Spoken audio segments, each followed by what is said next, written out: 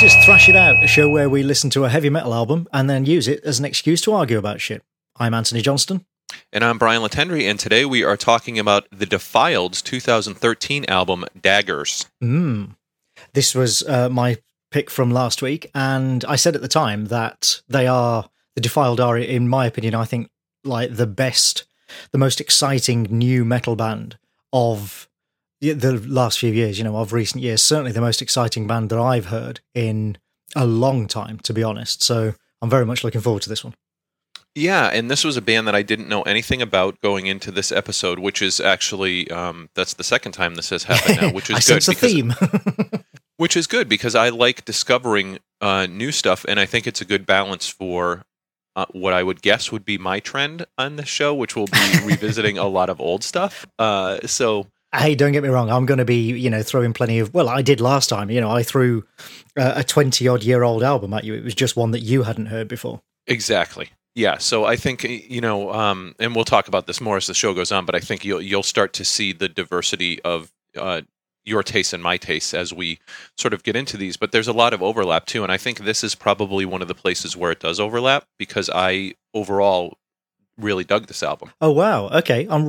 I'm a little bit surprised, but really glad to hear you say that, actually, because I really wasn't sure whether you'd be into this, knowing that you have a taste for, sort of old school thrash and, Megadeth being your favourite band. I just really wasn't sure if you'd be into this or not. So I'm really glad to hear that. My other tastes are like riff heavy 80s metal and even hair metal. So, I like a lot of Candy, and these guys are not Candy. And so, yeah, it was, but there are some things that I really sort of sunk my teeth into with them, and we'll certainly talk about them as we go through. Cool. Okay, but yeah. Before we get any further, we do have our usual little follow-up section, except this isn't about... I don't have anything to say about the last episode that we recorded. However, since we recorded the last one over the last week, it has come to our attention that many of you are using an app called Overcast to listen to your podcast. I use Overcast myself. It's brilliant. It's overcast.fm, I think is the URL. It's by Marco Arment. It's brilliant. But it has a really great feature, actually, called Voice Boost, which basically is it's an EQ, essentially, that really pulls out, the frequencies of the human voice, so that if you are listening to it on headphones in a noisy environment, walking along the street or whatever, you will still hear voices very clearly, and it will pull out quiet voices and make them louder, that sort of thing. It's absolutely great for that. However, it makes music sound like shit. Like, well, there you go. Absolutely terrible. So if you are listening to this show using Overcast, or indeed another podcatcher that might have similar features, I don't know, probably best to turn them off, because basically we had a couple of people actually over the last week contact us and say, can you record at a higher bit rate, please? Because the music sounds terrible. And the fact is, we actually record at quite a high bit rate. Most podcasts record at output anyway, at 64K mono.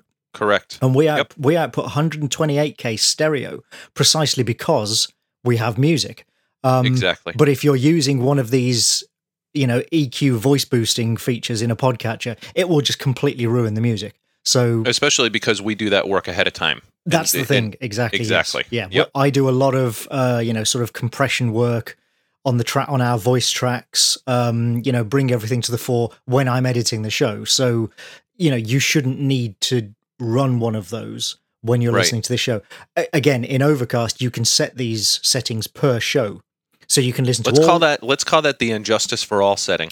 Yeah. That they put it that people can put into Overcast. So yeah, I mean, but that's what it does. It basically, it kind of distorts things by smashing them all together. But I didn't even know that app had that setting, and that's something I will take into other podcasts I do, because if that's something the user can now do on the other side, that can definitely mess with the audio if you're equalizing before you even put it out. Exactly. And I mean, like I say, with Overcast especially, you can do it per show. So you can listen to all your other shows with the voice burst turned on, but just have it turned off for this one, or any other shows where, music's a feature. So, we would advise you to do that. Well, that is awesome. And Aaron Abernathy was one of the people that had mentioned that on Twitter this week. So thanks to him, because that was something I saw. I was kind of watching in real time as you problem solved that issue, Yeah. over on Twitter. But he also had some other nice things to say in our in feedback. We've been getting a lot of great feedback on Twitter, so each week I'm just sort of pulling a few things that jumped out at me. In addition to alerting us to the Overcast issue, he said, "I love the first 2 episodes." He said, "Can't wait for the next one. Love the insight and enthusiasm."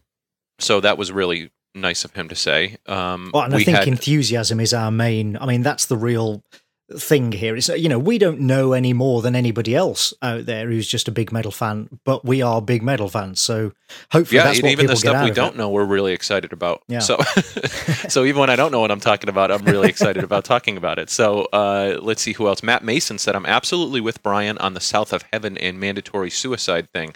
This was back in our Slayer episode. He said, "Once you've heard those songs live, they get the adrenaline flowing whenever you hear them.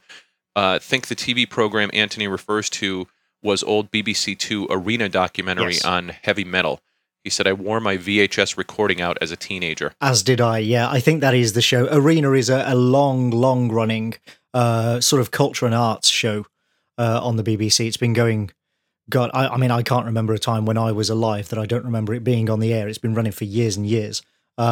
Most notable for having a Brian Eno song for its theme tune. Really? Yeah. One of the tracks from Another Green World. I think it might even be Another Green World. I can't quite remember. One of his ambient tracks. And the logo, the title sequence, I should say rather, is literally a bottle, like floating down a body of water towards the camera with the title Arena written on it in sort of neon letters. That's it, as this Brian Eno music plays. It is so very BBC. That is so funny. Yeah, the shows that I used to videotape were obviously Headbangers Ball, which I think everybody's familiar with. On MTV, that was where most of the metal videos came at the time. And then there was an old show on one of the major networks here in the States that was called Friday Night Videos. And it was sort of my first introduction to music videos when I didn't have cable because I didn't have MTV. This show, Friday Night Videos, was awesome. I'll put a link in the notes to the intro to it because it's this great, totally 80s like animated intro where this guy is tied to. He's actually being held hostage on a record player on a turntable. It's pretty interesting. Wow. Okay, we'll have to put links to both of those in the show notes then, just so people can see the difference. Absolutely. So I just wanted to mention Matt Mason actually made that comment on our Patreon page. So 2 things there. First, if you haven't already got sick of us talking about it by now, we are supported by Patreon. Go to patreon.com/thrashitout, and you too can help support the show and ask us questions for the video hangouts that we are going to be recording. And we're actually going to be recording the very first one after we finish recording this show. But also I wanted to mention it because Patreon's thread and commenting system is, shall we say, not the best. And I actually tried to respond to Matt's comment on the Patreon page about 5 times. And every single time it kept losing my comment. So sorry about that, Matt. But we did get your comment and we like it very much. Thank you. Yeah, and as you said, the questions we're sort of putting aside for the video hangout stuff. But if it's just a straight comment, it's probably something that we'll pull and throw out on here, especially if it's for a specific episode. Casanova Quinn said, "Anthony is crazy because I totally dig Death Magnetic." So that goes back to our Metallica episode where we were talking about Saint Anger, and obviously Death Magnetic was their latest one, which is a very divisive record. So Anthony is not alone in not necessarily liking that record, but I do dig it more than Saint Anger for sure. It's not that I dislike it. It's one of those things that, and I've talked about this on albums that we've already covered on the show. It didn't grab me. There was nothing in it that really sort of, like literally I haven't listened to it in a long time, I admit, but the only riff I can remember from the entire album is, I think, the opening track, That Was Your Life or whatever, those sort of dun dun dun dun dun. That's the only riff I can remember from the entire album. That's not a good sign for a Metallica album, to me anyway. So yes, well, and I don't know that we talked about this, but I think the other thing too is we've all lowered our standards for Metallica now because of the disasters that some of these albums have been over the years, since they're great stuff. And this is me talking, so people may disagree with this, but we're all looking for some sort of not necessarily recapturing of the Kill 'Em All and Ride the Lightning days, but some sort of sign that Metallica have sort of recovered their sound or they found their feet again. And so any progress at all, I think a lot of us are trying to be very forgiving of. And so for if this was not a Metallica album, then I think it would be judged more harshly. You know what I mean? Like, I do think they still get the benefit of the doubt a lot of the times because of the credibility that they've built up over the years that they've earned. But I do think there's a lot of fans out there who they just want a good Metallica album so badly that they are willing to forgive a lot of faults. Right. And so I think anytime we get a new one, we're all very hopeful. Like, this is the one that's going to do it. You're right, but they also suffer from the opposite, sort of the inverse of that, which is that if an unknown band had released Load, that would have been album of the year.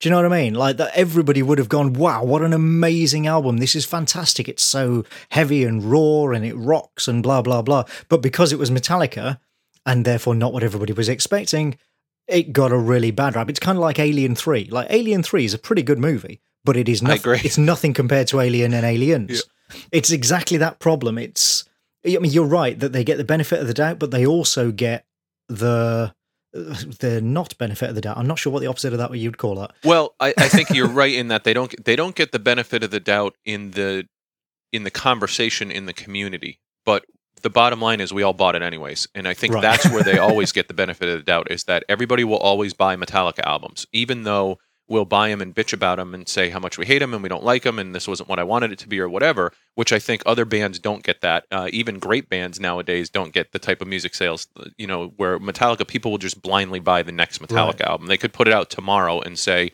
we just recorded this over the weekend, and it wouldn't be number one on the Billboard chart here in the States because they're Metallica. And so, they get judged in the court of public opinion, maybe, but all those people judging them are consumers that just bought their new album. So, where that doesn't always happen. And hey, look at that, another parallel to comics. Yeah, I was just going to say the same thing. I almost said, well, it's the internet that judge them, but Metallica's been around for so long, it's not. It's everybody at the record shops. It's everybody. Yeah. No, I remember people bitching about the Black Album and how that was their sellout album because it wasn't Master of Puppets version 2. Sure. Yeah, and I was probably one of those kids that was complaining about that. Like, what the hell is this? Now they're going on tour with Linkin Park? You got to be freaking kidding me. Hey, I like Linkin Park. We'll probably do that in a future episode. We'll fight about Linkin Park down the road. I think I mentioned Linkin Park at some point today when we're talking about this album here. So right, okay. Well, all right. Let's see. Let me just I just got two more real quick to get through. So now we're talking about the Anthrax episode that we did. Talon said, listening to Thrash It Out, now I have to go dig through the Anthrax discography, which of course is music to our ears because that's what we want you to do. Let's see. John, my buddy, said, gotta be honest, guys, not a fan of this album. I bought it back in the day and listened to it only a few times. It was too basic for me and lacked the Anthrax key time changes and killer riffs. He said, I'd give this album a C+. Great discussion, though, on the episode. Keep up the good work. So this is your friend John, is it? Right. Yes. And he'll be complaining to me too as we go through some of the stuff that I pick on this too. Isn't he the friend who you said was just a massive like 80s thrash and Megadeth fan? So he is the guy that I still go to all these shows with. Right. So whenever an 80s band comes around, he's the guy who we'll talk about some of the bands that we've seen because people get a good laugh out of them, but yeah. And then we ended up having a good conversation with Don Cardenas, who has had some great just comments on Twitter and great sort of conversation starting tweets. We ended up talking about the next four. So we started talking about John Bush leaving Anthrax. We talked about sort of the way he was treated on the way out, and we had a good conversation about that, which people can certainly go back and check out between us. But that conversation morphed into the idea of, so you've got your big four with Megadeth, Metallica, Anthrax, Slayer. Who would be next? Who would be the next bunch of bands? Yeah. And I think what he came up with, because we went back and forth, he came up with Testament, Armored Saint, Exodus, and Overkill. So he was very big into Armored Saint and John Bush and thought that they deserved a place in that next tier of bands. He only included Testament after I mentioned them, though. There was another band that I can't recall now, but there was another band he named first, and I said, well I think he threw out those three, and you were like, hey, what about Testament? Right, and so he was like, oh, yeah, okay, that's my four. But then there's also Helloween, there's Creator. Yes. It turns out there's a lot more than four. Right. And mine that I threw out there just in that conversation in the moment were Testament, Exodus, Suicidal Tendencies, and That's it. Overkill. Yeah, I thought were sort of, especially if we're talking like, thrash at the time, like that. Exodus is such an interesting story because their album came out like a year later because of multiple reasons, and because they sort of missed that initial window of when all of these bands were putting out their big first albums, they sort of missed out on being part of that conversation. But I do feel like if they had come out just a little bit earlier, Exodus would be talked about in those circles. But yeah, I was never a subscriber to the notion of that there's these big four and then there's everybody else, because there's probably about 10 bands just here in the States. And obviously when you go beyond the States, you've got a ton of bands that you would throw in there as well. So those are all bands that we will get to at some point, I'm sure, on the show. Somewhere down the line. And I think that's all I had for feedback this week. But I know that people have been leaving great stuff on Twitter, and I will pull stuff every week to bring and talk on the show. All right. Awesome. Yes, and everybody, thank you for your feedback. Thank you for your support, and thank you for listening. And speaking of listening, so let's talk about The Defiled. Because, it doesn't surprise me that you hadn't heard of them. I don't even know that much about them, to be perfectly honest, because I'm not, I admit, I'm an old man now. I don't read Kerrang every week anymore. But I know I kind of feel like I should get a subscription to it now, though. This show is making me pine for that for sure. Well, but what I have always tried to, even though I am not, as hardcore a metaler as I used to be when I was younger, I've always tried to keep up with what's going on. And part of that used to be, I haven't watched it in a while. I think it's kind of morphed and changed now, but there used to be a digital only channel over here in the UK called Scuzz TV, which was a metal channel. And I mean, and not just, it wasn't just sort of really extremely popular stuff. They would cover lots of underground stuff. I mean, they had an interview with Within Temptation some years back, which is just like, most people over here have never even heard of them. And I was watching a video show on that. And basically this is my slightly controversial opinion, is that since the era of Slipknot, there hasn't really been anything exciting, new and different sounding in the metal scene. There's been lots of good stuff.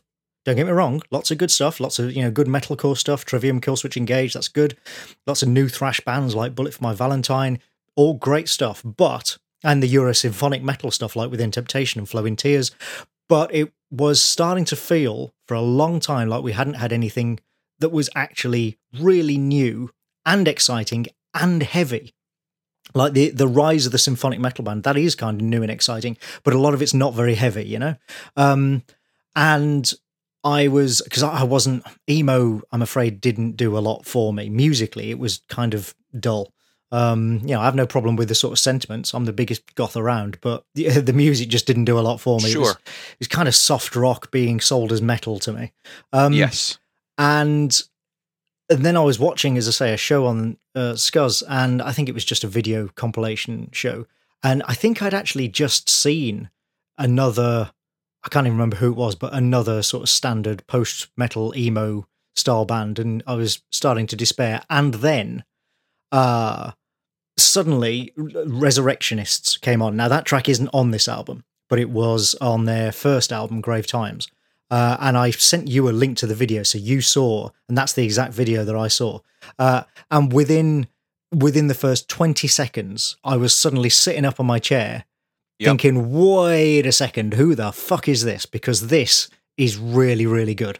And don't you love that? And it's because, as you said, like, it happens so much more rarely nowadays that when that does happen, you're like, oh, and the great thing is you can immediately like track down their stuff. Like back in the day, it was you'd hear a song on the radio or something, and you'd be like, "Who? I missed when the DJ said who that was," and you're trying to figure out like what was that band? What's that band's name? And nowadays, it's like, oh, The Defiled. Oh, cool. I'll go pick up their album right now. But yeah, it is. Pull out your iPhone, look it up. Yeah. Exactly. Although with this particular band, actually, when I saw that, at the time I saw that, they had only released one album, one EP on one album. So it's not it's not that I couldn't get on the internet and look them up. It was just that there wasn't actually that much to find.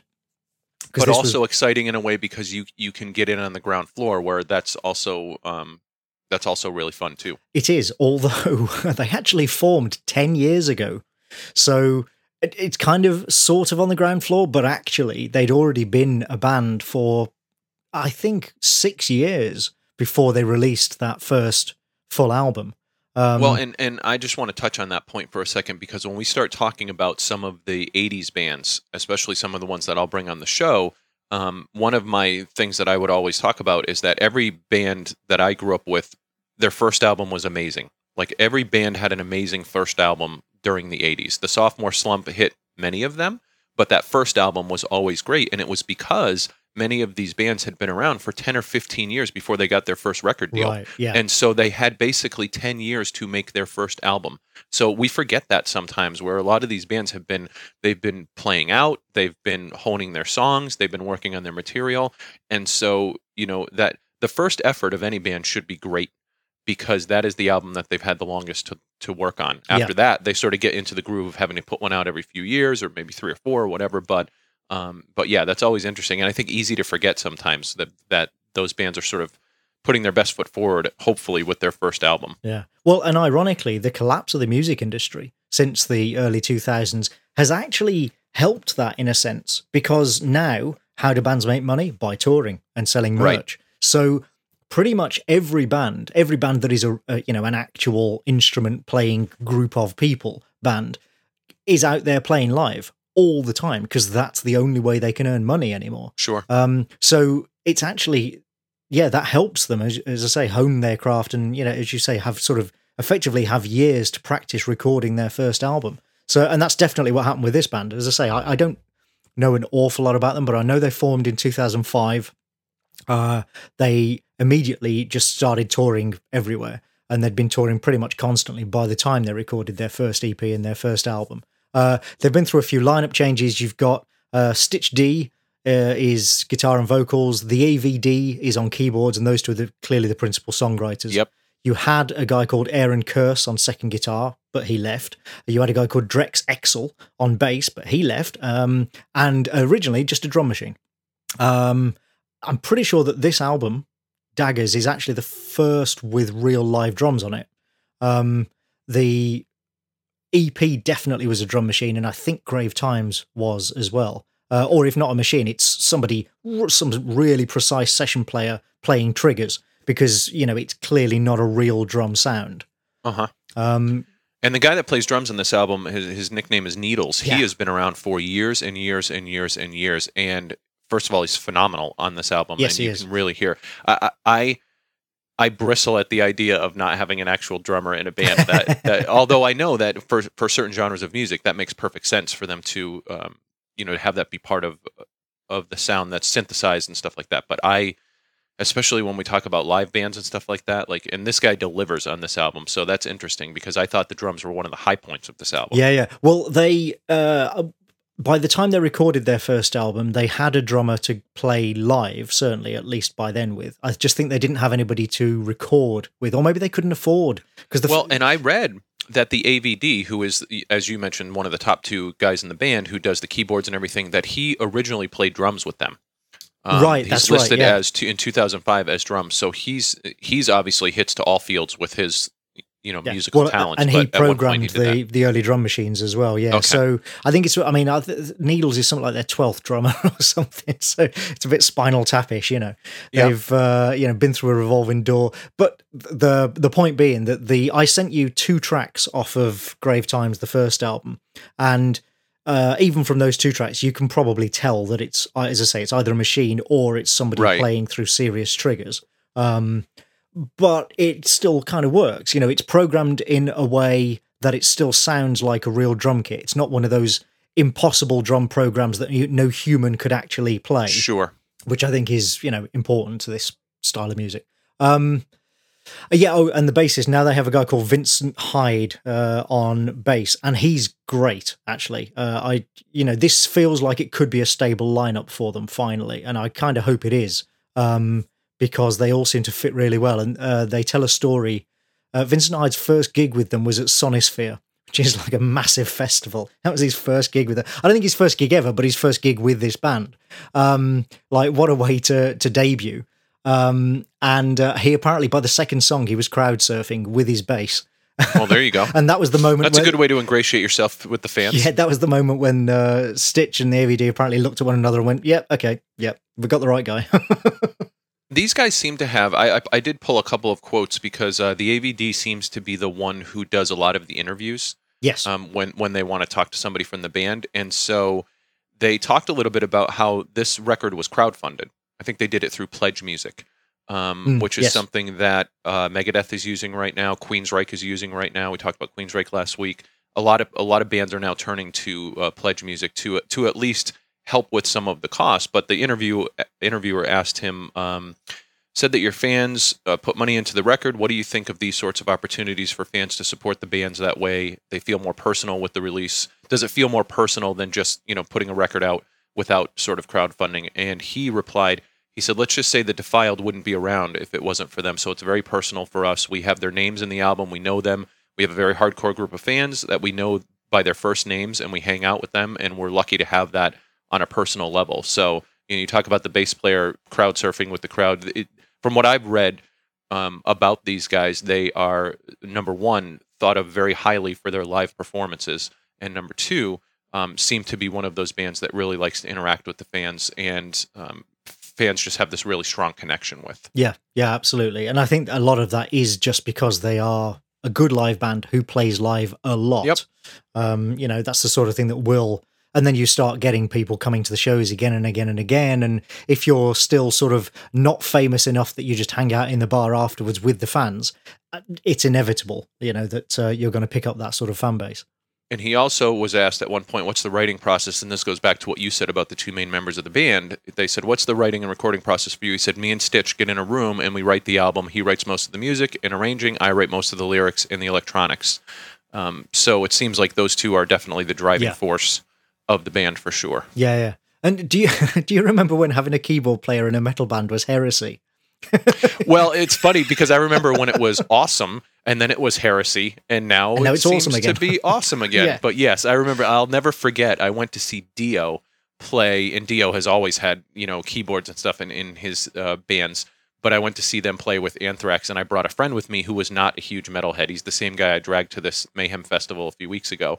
And when the keyboard player came out in his sort of frilly, outfit and just had a lot of pomp and a lot of flair when he was out there and was strutting his stuff playing the keyboard, my friend looked at me like, what the hell is this? I was like, buddy, that's Dio. That's how you rock the keyboard. This guy knew his way around the keyboard. We just saw Europe play. Wow. And they have an amazing keyboard player, and he killed it. I'm like, so yeah, we are back in that time now where it is very cool once again to have a keyboard player, especially because of the way bands like the Defiled and some of these newer bands are using that in the sound of the band. For sure. That was the thing in the 80s. Like I think it was Seventh Son of a Seventh Son. The Iron Maiden album was that was the first Maiden album to use keyboards, and people went fucking spare. Yep. It was like, oh my god, what are you doing? You're ruining the metal and all that. But that was. The keyboards on that were very sort of 80s synth lines, whereas now, keyboards are being used much more as sort of for atmosphere and weird electronic sounds and sampling and all that sort of stuff. Which is how these guys use them, and when we talk about the whole listen multiple times to the album thing, this is one of those albums where the more that I listen to it, the more of that background sound that I'm picking up. Absolutely, because it doesn't overwhelm, and I think correct now. I've never heard them mention Type O Negative, but I wonder, they are goths, they make no secret of that, so I wonder if Type O Negative and Josh Silver's keyboard style in particular is an influence on that, because one of the things I always loved about Type O was that Josh's keyboards, obviously there's occasional piano lines and stuff which are very prominent, but there are tracks where you think there are no keyboards on them until you listen to them again and again and maybe on headphones, and then you hear that there are these subtle textures propping it up, as it were, like in the background, just adding that little touch of atmosphere, and that's all Josh. And a lot of the Defiled tracks, especially on this album, feel like they do that, a similar sort of thing. And so I do wonder if that's an influence, and that's contributing, as you say, to the sort of modern way that keyboards integrate into metal bands. And it's funny you mention influences because I searched through a bunch of interviews and they don't talk a lot about influences. I heard at one point someone asked one of the guys, like, how did you get into heavy metal? And I think his answer was, I think my dad picked up an Obituary record at some point in time, and that might have been my first introduction to metal. So yeah, so I think I've heard Stitch has said, I did see one interview where Stitch said that his favorite album was Nevermind. Interesting. Yeah. And that was the album that sort of made him want to be a musician, because he was, he's still quite young, obviously, so he was very young when that came out. And the AVD said that his favorite album was Downward Spiral, Nine Inch Nails. Oh, well, that makes perfect sense. It does, doesn't Especially it? with what he's bringing to the band. Yeah. Well, when you sort of take that in context and then you look at the sort of music they make, you're like, yeah, okay, that you're right. That makes perfect sense. Yep. Absolutely. So, I've got to mention this just before we get into the album. They have a great reputation for being a live band. They won the Metal Hammer Golden Gods Best New Band Award in 2012, I think. And Grave Times itself was actually given away on the front of Metal Hammer. That was how it was nice. Released, in quote marks, as it were, was that it was actually released as a giveaway disc on the front of Metal Hammer, because they didn't have a deal at the time, I assume. But one of the things they did last year, I think it was, I don't know whether you saw this, was they went and played a set on an iceberg. I did not see that, but that sounds pretty awesome. It was a stunt for Jägermeister, who they've played on the Jägermeister stage at festivals, quite often. Metallica did something like that at one point too, where they were in some like frozen arena, right? And it might have been a Jägermeister thing now that I think about it. Well, but Jägermeister, they call it the ice cold gig. Yeah, exactly. They apparently have done this with several bands, but this was the first one that they did on an actual floating iceberg in the water. Well, that's a nice thing to put on your musical resume. There is a video, like 30-minute sort of making of video, and then some clips of the gig. A gig, I say, online on YouTube. I will post a link to that in the show notes, because it's a good watch anyway, just because the band are clearly having a blast and it's quite interesting. But also, there's some good performances there. There is some controversy over whether or not they are actually playing live on the iceberg, or whether they recorded a live set and are then lip syncing to it on the bird. I'm not technically minded enough to know whether or not, which is more likely, but nevertheless, it is worth watching, because they are clearly there. I mean, even if they're just miming, they are still clearly standing there with their instruments strumming away on an iceberg, and that's pretty fucking cool. That is awesome. Oh, so you're going to put a link to that in the show notes? Yes, I will. Awesome. So before we dive into track by track, I mean, just sort of general thoughts about the album, and these guys on Wikipedia, they're talked about as industrial metal. This is where we start getting into these genres that don't feel like I have a perfect, handle on. I feel like they only have that. Where do you feel like they fit? Yeah, I feel like they only have that because of the keyboard, and sampling stuff and what. If it wasn't for that, I really don't think they would get put in that category at all. I would call it modern groove metal. Okay. They actually kind of feel like, if you like sort of old school Pantera stuff, like Vulgar Display of Power and Cowboys from Hell, that sort of era, I really think you might like this. I mean, they sound very different, but it's got that same kind of, it's not just straight ahead, four on the floor metal. Like, it's heavy, but it has got a bit of swing and bounce to it. It's got a groove. I agree with that, and it's funny you mentioned that, because as I was trying to kind of define some of this stuff for myself, like, I feel like there's a lot of bands that there's somewhat of a formula, whereas I can look back at 80s metal and say there's a very specific formula that not everybody always sticks to, but it's sort of the foundation that a lot of songs are built out of. And I think for a lot of the more modern metal, it seems like it's obviously very angst driven. There's a lot of growling during the main verse, and then for bands that have the range, they'll sing during the chorus, and you'll get a more melodic chorus. And then instead of what I used to always call the mosh part of a song, like for Anthrax and stuff like that, there's the jump around part. And I think a lot of times that's where the sort of groove comes in too, is there's this very specific part of the song where the whole crowd is meant to be jumping, up and down at the live show and stuff like that. Right, the breakdown, Exactly. And they play with that formula here. They don't always stick to it, but that's sort of I think one of the things that took me about this album was that it was much more melodic than I initially thought that it would be. They sort of surpassed my expectations with that. And that's one of the things I love about them, is that they clearly can do the gent, just heavy down tuned to a whatever stuff. But then, yes, they also, and I think this is probably the Nirvana influence, they also have these big choruses, that you can sing along to, but they're in character. It's not like they sound like suddenly two different songs or something, because they blend them and carry them through really well. And so it is a little surprising when, the first time I saw a Resurrectionist video, the start of that, as you know, is heavy as hell, and it does groove and it bounces around, but it is really, really heavy and down tuned. And I was still enjoying it. I was thinking, oh, this is great. But then when they got to the chorus, I was like, well, even better. That's it. I'm sold. I'm in, because this is such a great chorus as well. And I think the first song on the album probably fits into that category as well. Yes. So yes, there's, to me, with where you're balancing these types of sounds that these guys are all putting into their songs, for my musical ear, there's a particular balance that I like. I like when the electronica sort of is a complement and doesn't take center stage in the songs. I think they do a great job with that. I like when there's a good balance between the growls and the the more melodic parts of the song, and I like when there's a certain energy to the songs that feels very sort of forward momentum to me.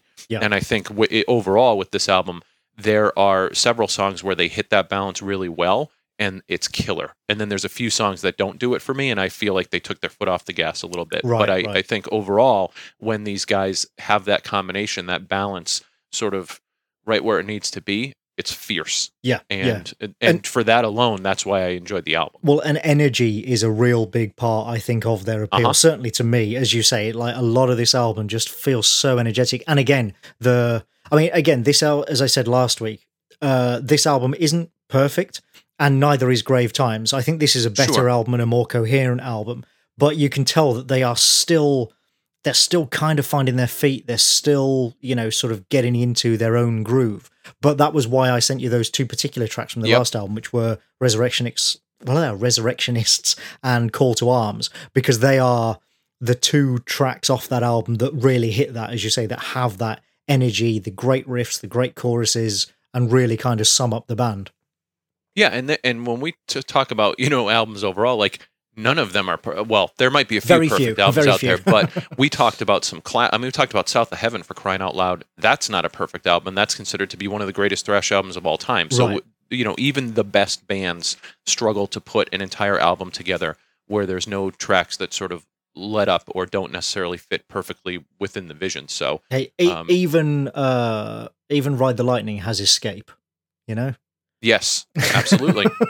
It's like, and that is the ultimate, almost perfect thrash album, and even that's got one dodgy track. It's you can't win. Absolutely, it's just it's hard to put the entire package together and have it be perfect. But yeah, these guys, when they find that balance, they really lock in as a unit, and it's fantastic. Yeah. So so let's get into the album. It is called Daggers. It is 46 minutes long with 11 tracks, which is I think that's just right. That's sort of, we've had very short albums with the Slayer stuff. We've had very long albums with Metallica and Queensryche. And this kind of falls neatly in between. I think this is just 45 minutes, is just about right, I think, for a metal album.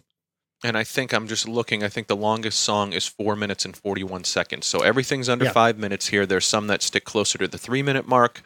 Most are about 4 and change, which to me is perfect. Yeah. And I actually, one of the interviews that I saw with them talking about recording this album was that some of the songs on this, including the ballad towards the end, which we'll get to, were actually much longer to start with. And the producer that they worked with encouraged them to shorten them down. It was like, no, cut that, make it shorter, That's make great it tighter. Feedback. Yeah. And it worked. Absolutely. It was absolutely the right call. And you mentioned the producer, Jason Sukoff, who also was well known. He's done a ton of stuff, but he's well known for producing Trivium, Death Angel, Battlecross, and Deicide.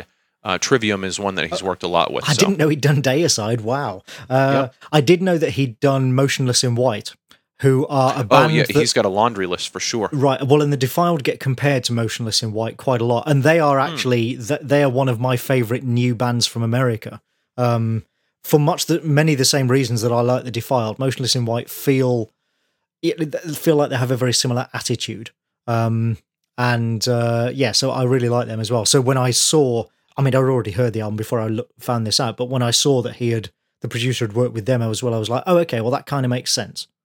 Yeah. So, and I'm always I'm even more interested nowadays to see like who's producing these albums, because it's something I think that back in the day, unless you were a huge name producer, people didn't really talk about the producers of the albums that much. I don't think they were given that much credit. I think nowadays there's much more of an appreciation for who's sort of behind the board as these albums are being made, and especially when you see their sort of portfolio of who they've worked with, you start to get a real feel for why albums sound the way that they do. I don't know. You might be right. I was always aware of it, and I always paid attention. But then I was the guy who used to read Kerrang from cover to cover every week, and had a subscription to Metal Hammer and blah blah blah. So maybe I was unusual in that respect. Well, I mean, like I knew like Mutt Lange, I knew Bob Rock back in the day, and stuff like that. But I think a lot of these other guys I didn't know back then, but right. I'm starting to learn a lot more about now for sure. Yeah. All right, so track by track, let's go. So it opens with a track called Sleeper, that has a really, I love the opening of this, partly because it completely throws you off. I mean, it's got like synth brass and string sounds and stuff, and you're like, what exactly is this going to be? But then it doesn't last for very long. It builds up. It's a really good build up, and then just drops bang into the riff.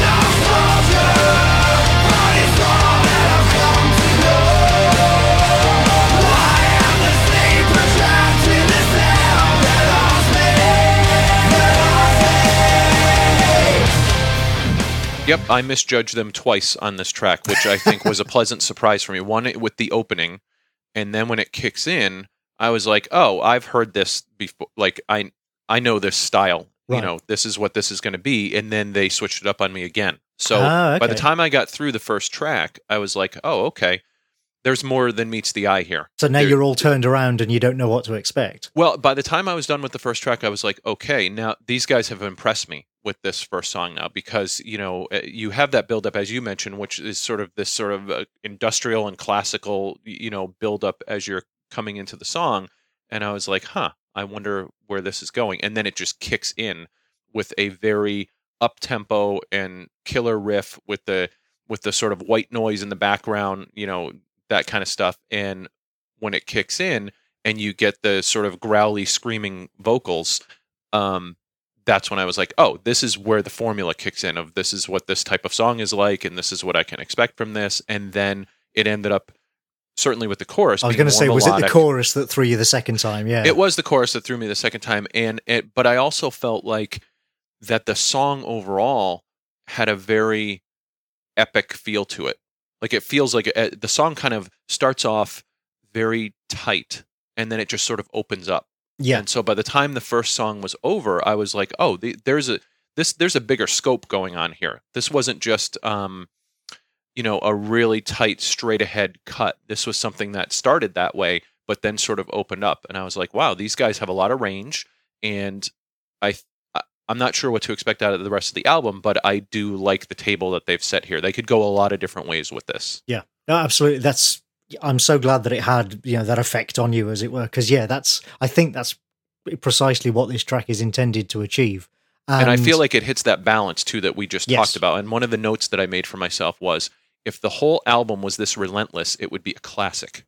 Like it just, like I just felt like this is where they're in the zone right here. So it's as an opener, and that great opener. Again, that chorus, man, like they write some great choruses, some really good. You can tell that they are a band that is used to playing live, because they write great choruses that you can just picture yourself being at a gig and singing, shouting along with. Yes, and I think when you write a chorus that builds on the track that you're playing up to that point, it's the equivalent of riding a dirt bike down a huge ramp. And when you hit the end of the ramp, you're sort of you want to be on the upswing. You want to carry that momentum that you've built through the verse in through the chorus. And then that's what gets people fired up, and that's what gets people jumping up and down and singing along with the song and stuff like that. And I felt like they did that here, because the chorus is like going off the end of a ramp, and it just gets big. What a great analogy. Well, yeah, because like the thing to me that I struggle with sometimes is a lot of bands like to get tricky, and Megadeth is one that's guilty of this sometimes. And they, with time changes, or they really like to throw you a curveball as you're listening to the song, and sometimes that just takes you right out of the momentum of the song. Yeah, when it flows well, as I think it does in this first track, it's like they're killing you with that just straight ahead, and really fast, and then they hit this big chorus, and it's just like, that's perfect. And so, great opening tune. And I think a lot of that, I think the art of songwriting, or part of the art of songwriting anyway, is judgment. Like, is literally just going, is this too far? Does this work? Does this fit with the rest of it? Mm-hmm. Regardless of the genre. And I think that's an area where these guys, they have really good judgment about that. Or, maybe the producer helped them and they decided. But either way, they came to a really good conclusion. And I feel like they just have good taste in that area. And that is what makes them such good songwriters. Yeah, and you mentioned the producer who's helping a good producer. And obviously, I draw a lot of analogies to writing, and I'm sure you do as well, as you sort of look at the choices that are being made in certain songs, not just lyrically, but in their design and their makeup and their composition. Having a good producer is like having a good editor. Yeah. Who can sort of hold up the mirror to you and say, well, why don't you look at this, and and doesn't take over, but at the same time helps you kind of get the best out of every song. No, I agree. I feel a good producer is exactly like an editor, and too many bands, especially when they get huge, could do with an editor, basically somebody willing to stand there and go, actually, that's terrible. Yep. See episode 1 of this podcast. The one other thing about this song, and it again sort of helps set you up for the rest of the album and gives you an idea of what you're in for, is that, yes, you've got this really hard, brutal riff. You've got Stitch screaming at the top of his lungs, and then you've got the big soaring chorus. And, that's great. But even that, you might think, well, I've kind of heard something like that before. But then, just in case you thought it was all getting a bit sort of standard emo, in the post-chorus, you've got this lovely atonal chord change that goes right back down to the root, with the AVD playing these really off-key high notes over the top.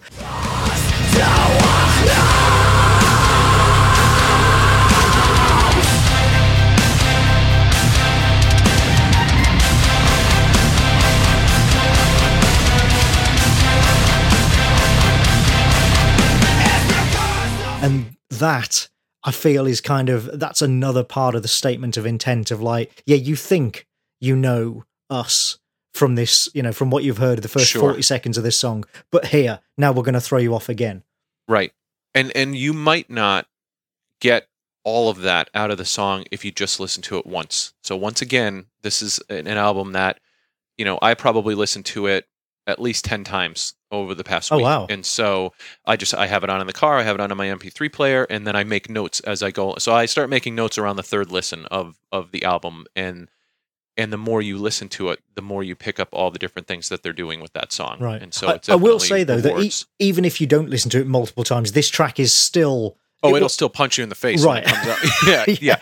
Like you can listen to it and be like, "Oh, damn!" Like that, you'll get a feel. But the more you dig in, the more you're going to get out of this for sure. Absolutely. All right, track 2, Unspoken.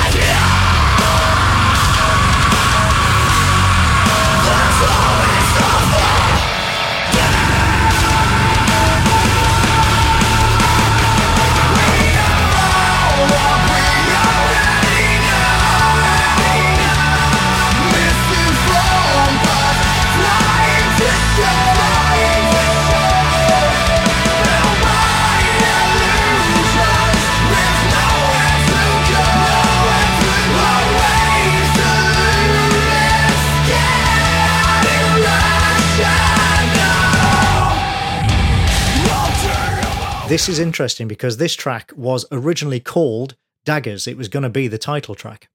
Okay. But apparently they decided not to tie in the title. They didn't want to tie down the title of the album to a particular track, which I think is quite sensible. But when you know that, and when you hear them talking about the track, it all makes a lot much more sense. Like this track is, about betrayal and deceit and how life will always let you down. A lovely, happy subject like that. Yeah, absolutely. Very uplifting, very positive, very hopeful. Did you see the music video for this one? I did. Did I see the music video? I'm not sure if I sent it to you. It's quite a good music video. It's a sort of, rather than a performance video, it is sort of slight acting video where Stitch and the AVD, I don't know, go to betray one another, like they're shaking hands while they've got a dagger. Oh, yes. Each got a dagger tucked behind their back, and then they get dragged away by the other band members. Which is the cover, which is sort of the cover motif as well. Exactly, yeah. I mean, it's not the best video in the world, but it's interesting to see anyway. I like when they do something different with the videos. Especially nowadays, like it's so easy to just have and I think metal bands think that it's it's not cool if they're trying to do something other than just stand in front of the kit and jam. But I like when they try to do something with it. That was one of the things I loved about the Resurrectionist video, actually, is that it is just a performance video. But A, my God, what an energetic performance. And B, all those lovely, weird animated sketches over, like rotoscoped over the footage. So suddenly, during the chorus, when Stitch opens his mouth, he's suddenly got these drawn vampire fangs, and his mouth goes just a little bit too wide to be natural, and all that sort of thing. And skin like blistering open with insects crawling out of it. It's very good. Yeah, all imagery that resonates with me. It fits, for sure. Yeah. So again, another sort of relentless track. Yep. Lovely opening riff, and again, and the main verse riff actually in this is pretty damn good as well. Yep. My notes were really like the main riff, great tempo, great industrial feel. Love the sort of feedback in the background. And then you get what almost feels like a dubstep drop in the pre-chorus. And I always call that the jump part. I said that the jump part is great. It's relentless. Right. I really liked great chorus. And I also thought this was a song that, and I don't know if this was one of the singles off the album or not, but definitely was sort of radio worthy, single worthy for sure. Yeah, I think this actually... no, it wasn't the first single. The first single was the first track. The first single was Sleeper. But this was a single, definitely, which is why they made a video for it. And yeah, it's, again, a real kind of, if you like this, you're probably going to like the rest of the album. Yep. I felt that this was also the track where having a real drummer, having needles, really sort of comes alive. Because this is a track that I think would sound very, very different if they programmed a machine or even used triggers off of a real drummer. Having the sound of real drums on this track, I think, really elevates it and sort of helps bring it alive and give it a bit more energy. Yeah, his drums are stand out across the entire album. There's a couple songs that I made notes of the double bass technique and stuff like that. Really, really, and in the next song, the cymbals are really, really well done. But definitely. This is also the first track that's got a real breakdown in the bridge. Right. We've talked about this before. This is one of those bands where, even though when they recorded this album, they had two guitarists, there are still no guitar solos. It is all breakdowns and, sort of bridges with weird off-timed riffs and stuff in the modern style, which I love. I know some people don't, but I love that. And this is the first track of the album that's really got one of those. I'm a guitar solo guy, but I think that there are genres of metal that it doesn't make sense for, or that can work without it. And I don't. One thing I did not think to myself as I listened through this album was that it was missing. You know what I mean? Right. Whereas again with the Metallica stuff, I think what they were trying to do just didn't. Well, they were and doing partly it for the that wrong was. reasons. I think that was partly the length of the songs on St. Anger, wasn't it? Absolutely, as we talked about at the time. Whereas here, as we've said, none of the tracks are more than 4 minutes 38. In some ways, it would have just felt tacked on here if they tried to kind of throw that in there. Well, and it's why when Aaron left, I saw sort of some discussion around that, and they decided to carry on with just Stitch playing guitar because he was like, well, we kind of can. We feel that like even with just one guitar, we can do that. It's fine. I can do the parts because we don't have solos. But yeah, again, another really good track. Oh, talking about lack of guitar solos, it reminded me, I haven't listened to this album in a long time. There was an album in the 90s by a band called Curb Dog, Irish sort of rock metal band, Young White Hope sort of thing. And unfortunately, they made a great debut album. They made one debut album, which was fantastic. I saw them live several times on that tour, actually. And then they hit the sophomore slump and lots of problems with the record label, and they just kind of vanished, and they're all doing different things now. And I heard talk of a reunion. I'm not sure if that actually happened, but they were one of the first bands I remember, like actual full-on metal bands, clearly with a massive Metallica influence as well, that had no guitar solos on the entire album. And this was back in like 1994. Yep. So not as, nowhere near as common as it is now. And I remember that listening to that album the first time, and then at the end of it going, hang on a second. And then I went back and listened and went, there are no guitar solos on this album. What's happening? Yeah, although, I mean, at that point in time, too, you had the whole grunge movement, and you had a lot of bands, like I felt like Nirvana did this a lot, when they would include a guitar solo, it was almost making fun of guitar solos, you know what I mean? Right, but like then you also had Alice in Chains and Soundgarden, who had full-on, unashamed guitar solos in most tracks, The sort of the metal end of the grunge sound still had those solos. Yep. So yeah, it just reminded me, I must dig that album out. I haven't listened to it in ages. I know, you just made me think of a couple albums I wanted to dig out too. Some of the ones I would have on cassette because I would just buy them, almost sound unheard at my local music store. Like, oh, I'll give this a shot. And a lot of that stuff you can't even find nowadays. And so I have been on a sort of secret mission to see if there are any digital versions of some of the stuff that I know is not going to be on the racks at any music store, and bring to the show eventually. So, but yeah, I do, for this second song, for Unspoken, I feel like it continues the momentum of the first song. So far we're 2 songs in and we are full speed ahead. Yep. Well, and it continues then with track 3, Saints and Sinners.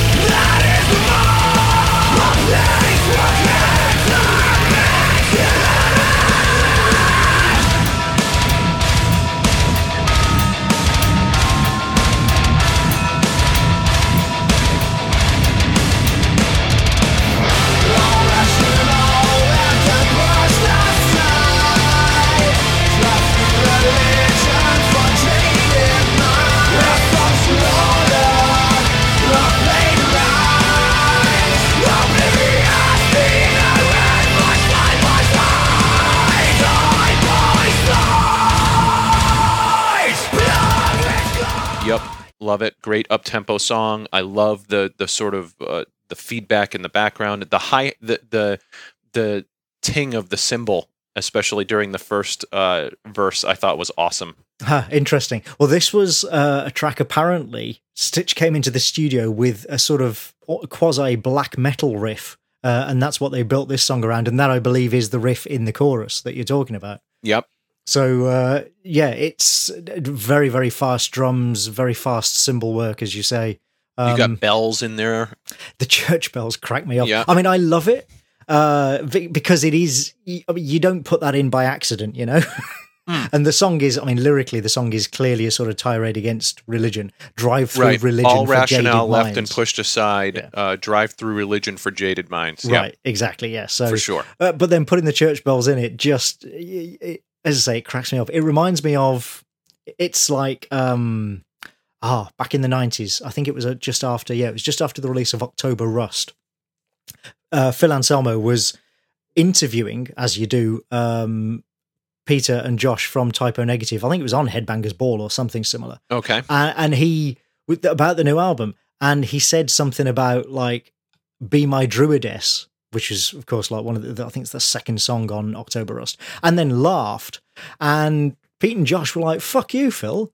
And Phil was like, no, I'm laughing because I love it, because it is so just, you know, over the top and awesome. And that's kind of how I feel the church bell is in this. It's like, it makes you laugh, but in a good way. and you just hit on something that I think is going to be a theme that comes up. Like, it's very easy to look at some of the sort of tropes in all different genres of metal and point at them and laugh.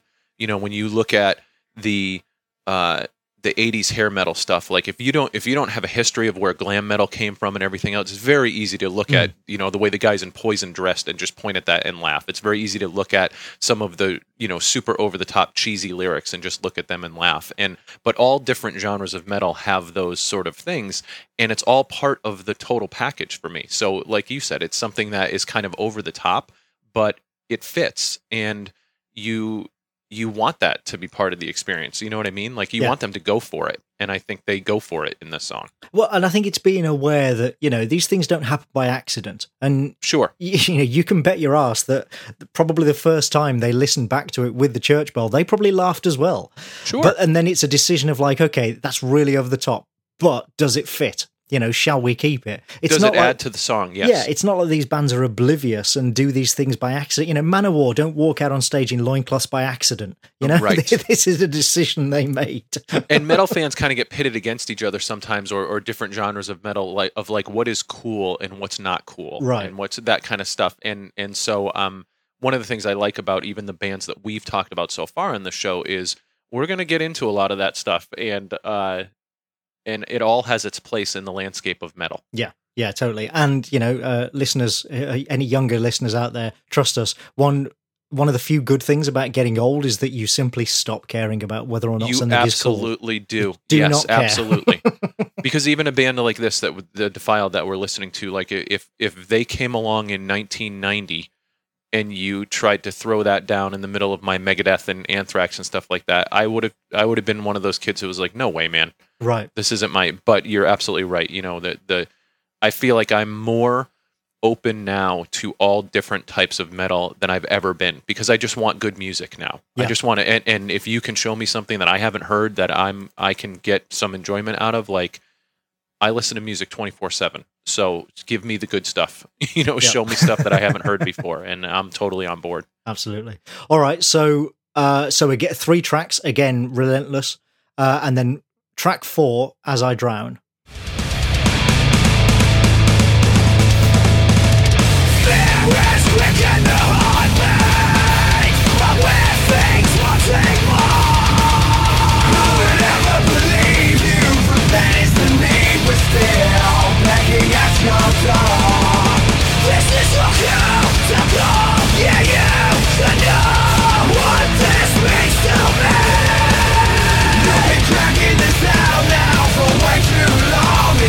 Cage, I'll set me free.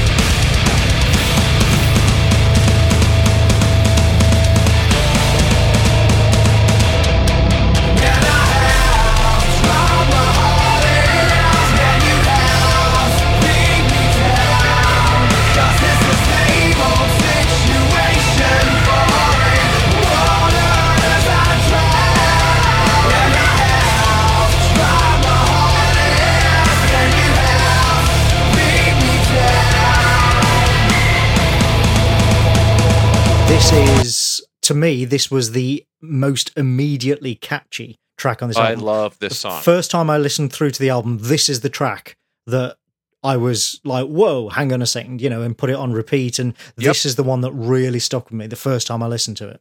Yep, you're 100% correct. That's exactly the same experience that I had the first time I listened to this album. I was like, oh, damn, this song's... I love the muted opening. Yes. And then that's one of my favorite tricks. So many bands do it, but I always love it. When it's done well, it's like one... And again, it's just one of those things when it's executed well, it just works perfectly. And it's such a bouncing sort of riff, and there's just such a great energy. Like, I just picture the crowd of people just jumping from start to finish on this song, especially when you get to that, that breakdown, man. Okay, that's really interesting that you say that, because apparently this is a track that they had played live for ages before they recorded it, and it was kind of built around the crowd jumping up and down, and something that would be timed just right for the crowd to be able to bounce up and down to it.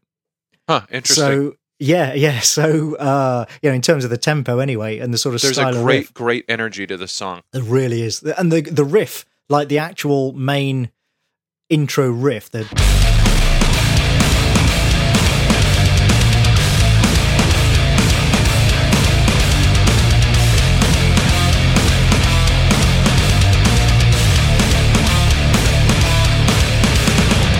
oh, so good. Just blows. That is one of the best metal riffs I have heard in the last 10 years. I'm not going to argue with that, because this is a song that if I had to pick a track off this one to just throw into a playlist, this would be that track. Right, yeah. Yeah, this and Resurrectionists probably for me would be the two that I would put, yeah. It's the type of track that makes you want to see them live. You're right. Like, oh, I would love to see this song done live. And man, that sort of weird bend that they do when they're doing bridge, the jump riff part, where it's like...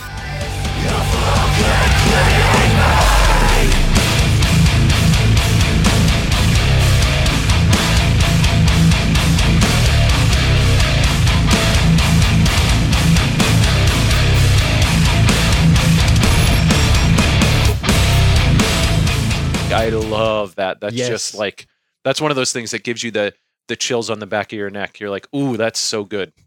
Yeah, absolutely. I made a note about that as well. I love that bending note. And then the second part of the bridge, which is just the sort of the marching riff while the keyboards play over the top. I love that, because that kind of shows that they don't have to do everything at 1,000,000 miles an hour. Right. And they can still be really, really heavy, because that's relatively slow without being sort of half speed like a breakdown. It's just a standard, standard headbanging tempo, but it is still really, really heavy. Absolutely.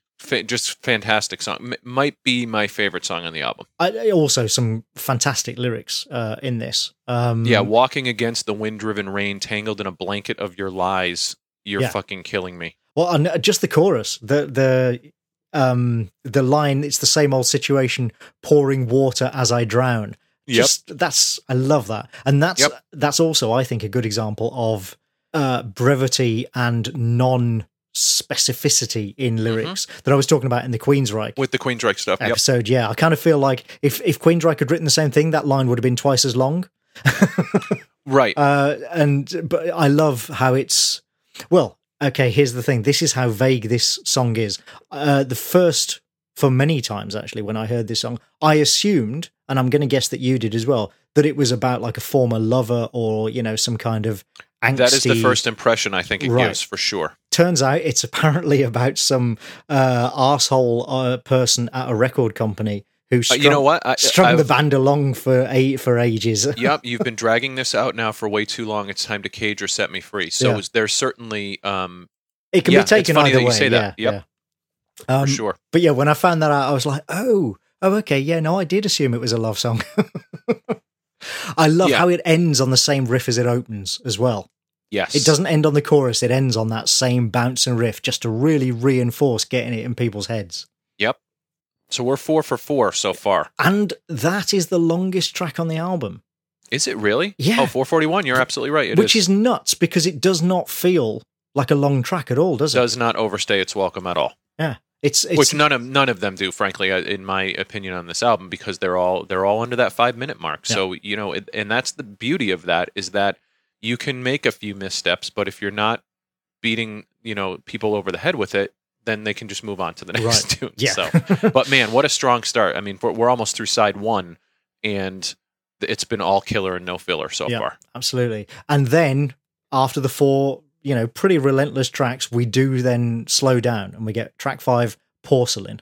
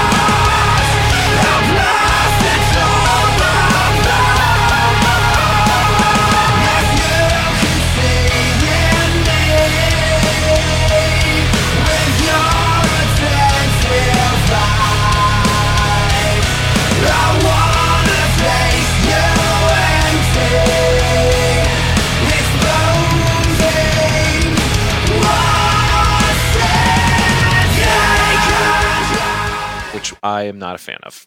Really? Okay, interesting. They took their foot off the gas pedal for me there, and I was like, oh. Not that it's a bad song, but Momentum for me, right. The first songs just build this just juggernaut of momentum, and see, I quite like that it's a break from that sort of full speed ahead nature of the rest of the album. It's like it's a short pause for you to get your breath back. Yeah, and so yeah, certainly. So talk about what you like about this song. Well, I mean, it's not my favorite song on the album by any means. Sure. But I like that it is different to what we've heard before. The electronics come to the fore. This song was apparently written around the electronics rather than being written around guitar riffs, Definitely. which they don't normally do. And you can tell that, as a result, they came out with a very different track. I love the... what really sells it for me is the stop-start rhythm in the chorus riff, because of all the tracks we've heard so far, it's the one where that's the most unexpected. And it's kind of offbeat, and you've got the longer sounds of the vocals. Like the vocals have all got long vowel sounds, that he's sort of this, again, the soaring vocals. Yep. But then underneath, you've got this really oddly rhythmic guitar riff, which just kind of throws you off enough. And I like that, because it would have been very easy to not have that and to have the guitars just be smooth underneath the smooth vocals, and then everything would have been smooth. And, I like that it's still got a jagged edge to it. Right. Yeah, I think for me, this, other than the fact that it's obviously, much slower than what we've experienced so far in the album, I think they're not at their best when they let the electronics take the forefront. And so I was kind of glad that they don't do that more often, because that to me, to be honest, this is the song where they sound to me more generic, where I don't think they sound as stand out from the rest of the crowd as they do on their other tracks. So this one was a little bit too formulaic for me. Interesting. In terms of how they approached it. But I saw quite a lot of reviewers say that this track sounds like a Marilyn Manson ripoff. I don't really see that myself, but then I'm not much of a Manson fan. I was just going to say I'm not enough of a Manson fan to know if that's a valid sort of critique, but I think it goes to what I just said of this is an easier song to point at and say this sounds like someone else, right, than it is to say like this is the only band that this sounds like. Right, doesn't sound as individual as the rest. Yeah, and for bands that fit into, because the other thing too is like, to me, this type of music is the type of music where striking the right balance is even more important than it is for like traditional thrash or for riff-based hair metal or something like that, because with all of those types of music, it's very easy to latch on to one thing and that will pull you through the song. With this type of music, like if you don't strike that right balance, because a lot of the chugging and a lot of the main riffs are they're variations in beat of very similar sounding It's more about rhythm than melody. No, exactly. Thank you. That's exactly what I was trying to say. So it's more about rhythm than melody. And so you're not being carried through necessarily by one particular element. It really requires all of those things to work well together in order to have a great song. And so whenever that balance is thrown off, to me, it sort of derails, what they're trying to do, because they need all of those pieces working in perfect harmony in order to really deliver, because it's the way it's designed is not for one thing to stand out above the others. Whereas in 80s metal, it was designed for the guitars to take the lead, or it was designed for a singer like Jeff Tate to take the lead. So it was easier to identify with one thing, and that could still carry the song.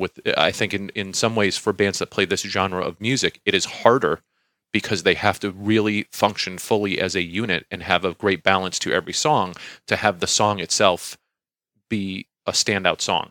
I would agree with that. Yeah, that's a fair point. Although a lot of their contemporaries, a lot of the other bands in this sort of scene, who are more melodic and more sort of maybe more technical in their approach, as a result, actually, I think a lot of them come out blander because they. I agree. Because they kind of overdo it. Like there's a band called Silosis.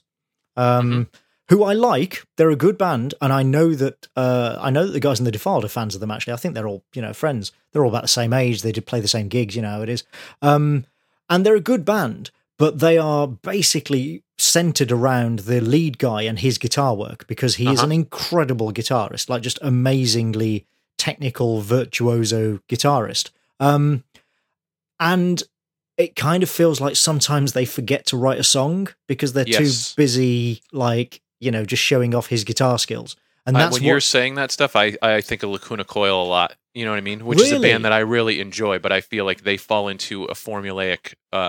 They because they have a very talented singer, they can easily fall. You think they rely too much on? They rely too much on the formula, and so every one of their albums to me has like 3 or 4 tracks that you could consider standout, but then there's a lot of filler on a lot of their stuff too.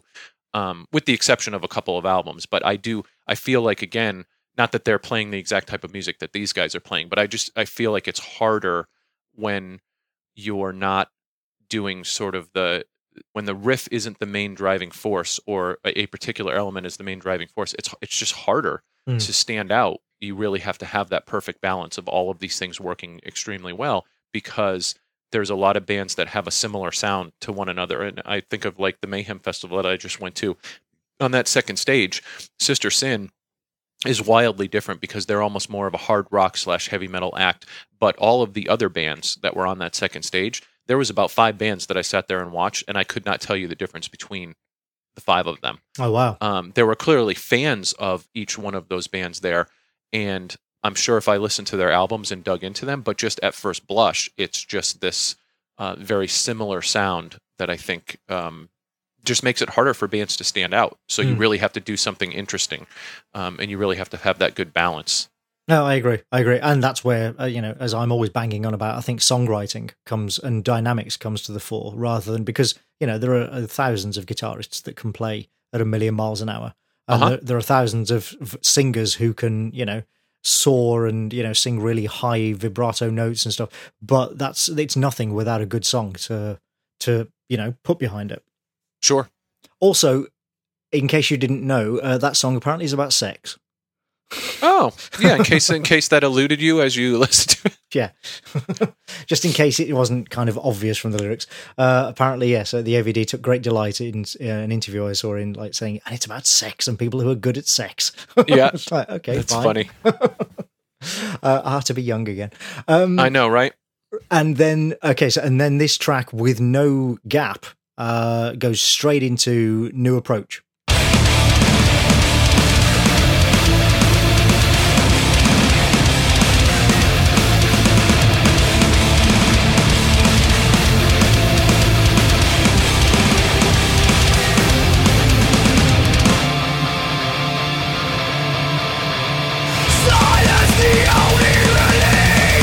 Welcome to your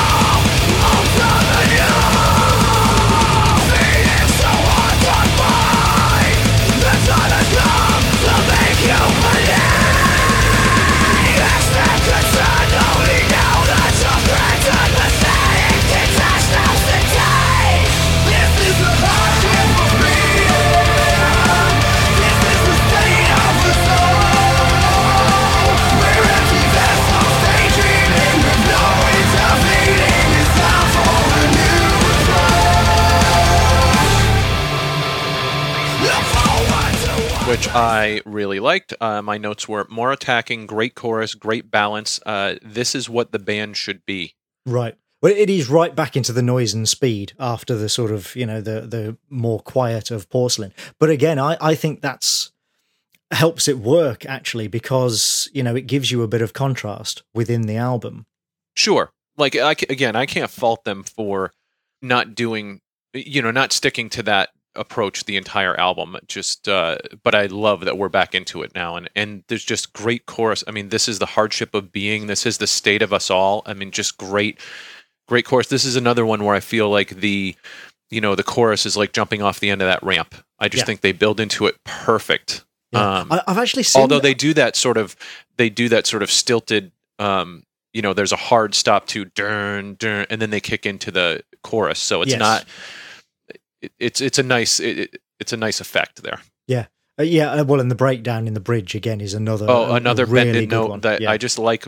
I think that works very well when they use it on this album. Yeah, it is another. The chorus in this one is amazing. I saw some reviewers saying that they thought the clean vocals on this track were weak, and I'm like, I don't know what record you're listening to, mate. Nope, it's not the same one I'm listening to. Again, this is my quote was, "This is what this band should be." Yeah. Like I feel like this is one of those songs where it's all working.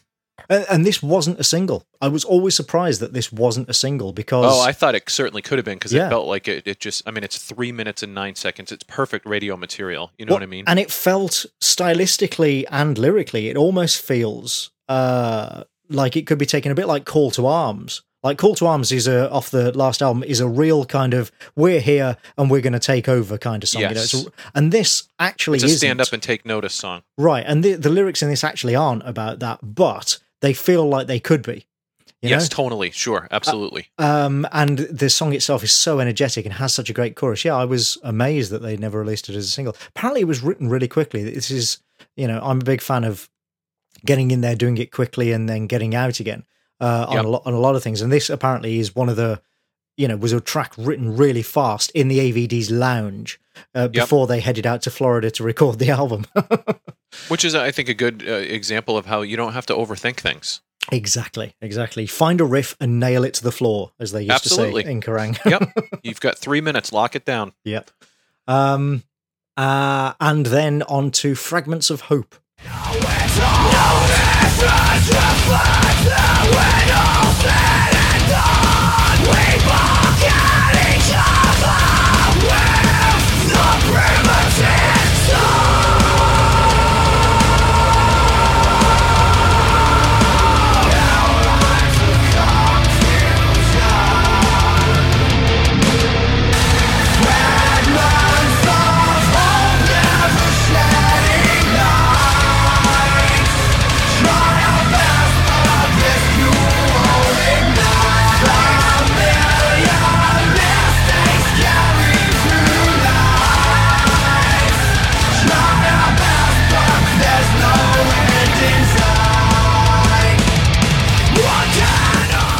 Which I really I love the air horns in the background.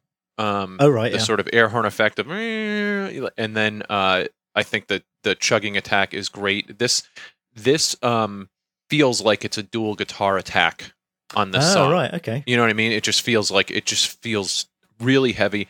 The double bass drums are fantastic on this song. Again, I felt like great balance between all of that stuff. The background, the sort of void. This sort of it gave me like an H.P. Lovecraft, like the notes, the electronica in the background. Just this very like weird, almost like interdimensional sort of disturbing, like just this. It's just really when the cool. Stars align. Yeah, exactly. Like just like almost like, but that wrong feeling, of like, ooh, this is, it just it had a lot of elements that I thought worked really well together. Ah. Okay, that's really interesting because to me, this is the weakest track on the album. Ah, interesting. I mean, it's still, once again, we're into that territory of it's still a good track. It's not that it's a bad track, but compared to the rest of the album, for me, this is the weakest one. I don't know if you noticed, but all of the last 3 tracks, basically from Porcelain runs straight into New Approach, and the New Approach runs straight into Fragments of Hope. Yeah. There's no, no gap or anything. I actually think that was a bit of a mistake because, New Approach stands out from Porcelain just by virtue of being a really fast, heavy track after a relatively slow, quieter track.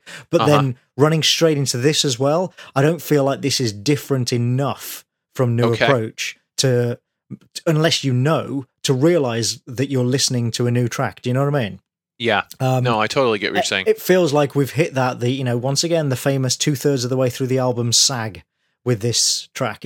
It's so funny because I think it's the next three really ones that sag. Yeah. So, but I do feel like this album suffers from basically just side 2 is just not as strong as side 1 if we're talking about it in sort of record. In overall terms, no, I would agree. I would agree. Record form. Yeah. Okay. Well, so the next track is Infected. There's no way to know how we've held onto these nights. Speak out and take control.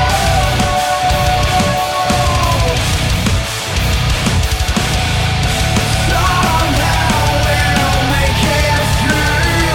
No pain can take us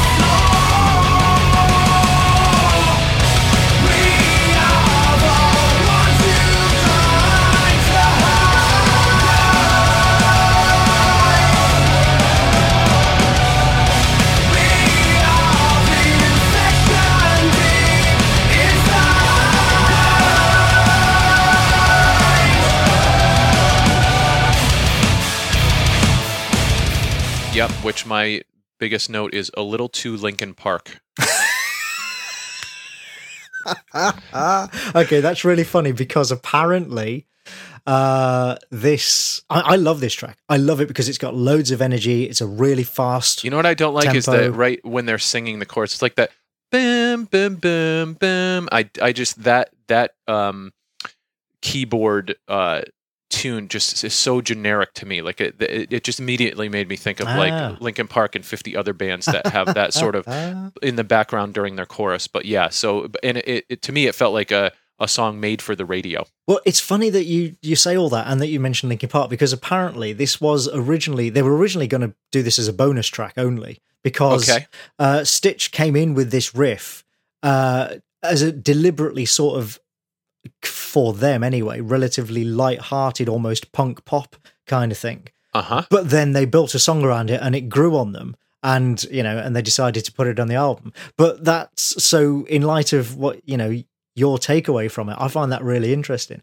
And it cracks me up that he describes it as like, it was well tuned up and everything. It was just kind of silly and punk pop. And I'm like, just because it's not in drop A or whatever, that's apparently regarded as tuned up. But it's not like they're playing a fucking banjo or something. Right, exactly. And but it also speaks to how they view some of probably their contemporaries around, the whole pop idea of like, that's not what we are, but this maybe is a song where we sort of dipped our toe in it and, had a little fun with it. Although I do like how this song, I feel like the song gets heavier towards the end of the song and ends on a strong note. Yeah. So I part do of that, feel I like think is down to Needle's drumming. And I made a note that I love Needle's drumming on this one because it's not like the fastest drumming on the album. It's probably not even the loudest, but the energy in it is awesome. And there is great cymbal work because pretty much every bar he's hitting some kind of metal. On this track. Absolutely. Yep. Totally. And I would say you could say that probably out of the 11 songs, probably 9 of the 11 songs, his drum work is standout. This like he just really. In fact, the next song, The Morning After, I feel like his drums carry that song. The sort of rolling double bass, parts of the song. I feel like he's just killing it. Oh, wow. Well, let's talk about it. Because I love the Infected. Oh, one thing I do have to mention about Infected before we move on is that they did make a video for this. I'm not sure if it was ever technically a single, but they did make a video for it. And it was the video where Aaron Curse officially left. They made a video out of Lego. The whole video is the band and their set and like playing as Lego people. That is awesome. Animated in 3D. And as they're playing, some weird dimensional wormhole opens up and sucks the Aaron Curse Lego figure into the void. That is too funny. I'm gonna have to watch that because I'll show that one to my son. He'll get a kick out of that. It's great because I love the. I mean, as I say, I don't know that much about them. It may seem like I do, but I've just seen a few interviews and stuff. Sure. And, but I really don't. And I never got any. I never read anything that said that the split was was nasty or that it wasn't. Yeah, sure. That him leaving wasn't amicable in some way. And so I love that they made a video to go like give him a send off. That's awesome. And then it's even better. It's in Lego. Yeah, that's even better. No, I can't wait to see it. So then we go on to the morning after. Take a look at the night before it. Take a look at what you've done. It's the real, you can feel the tension crawling hide away.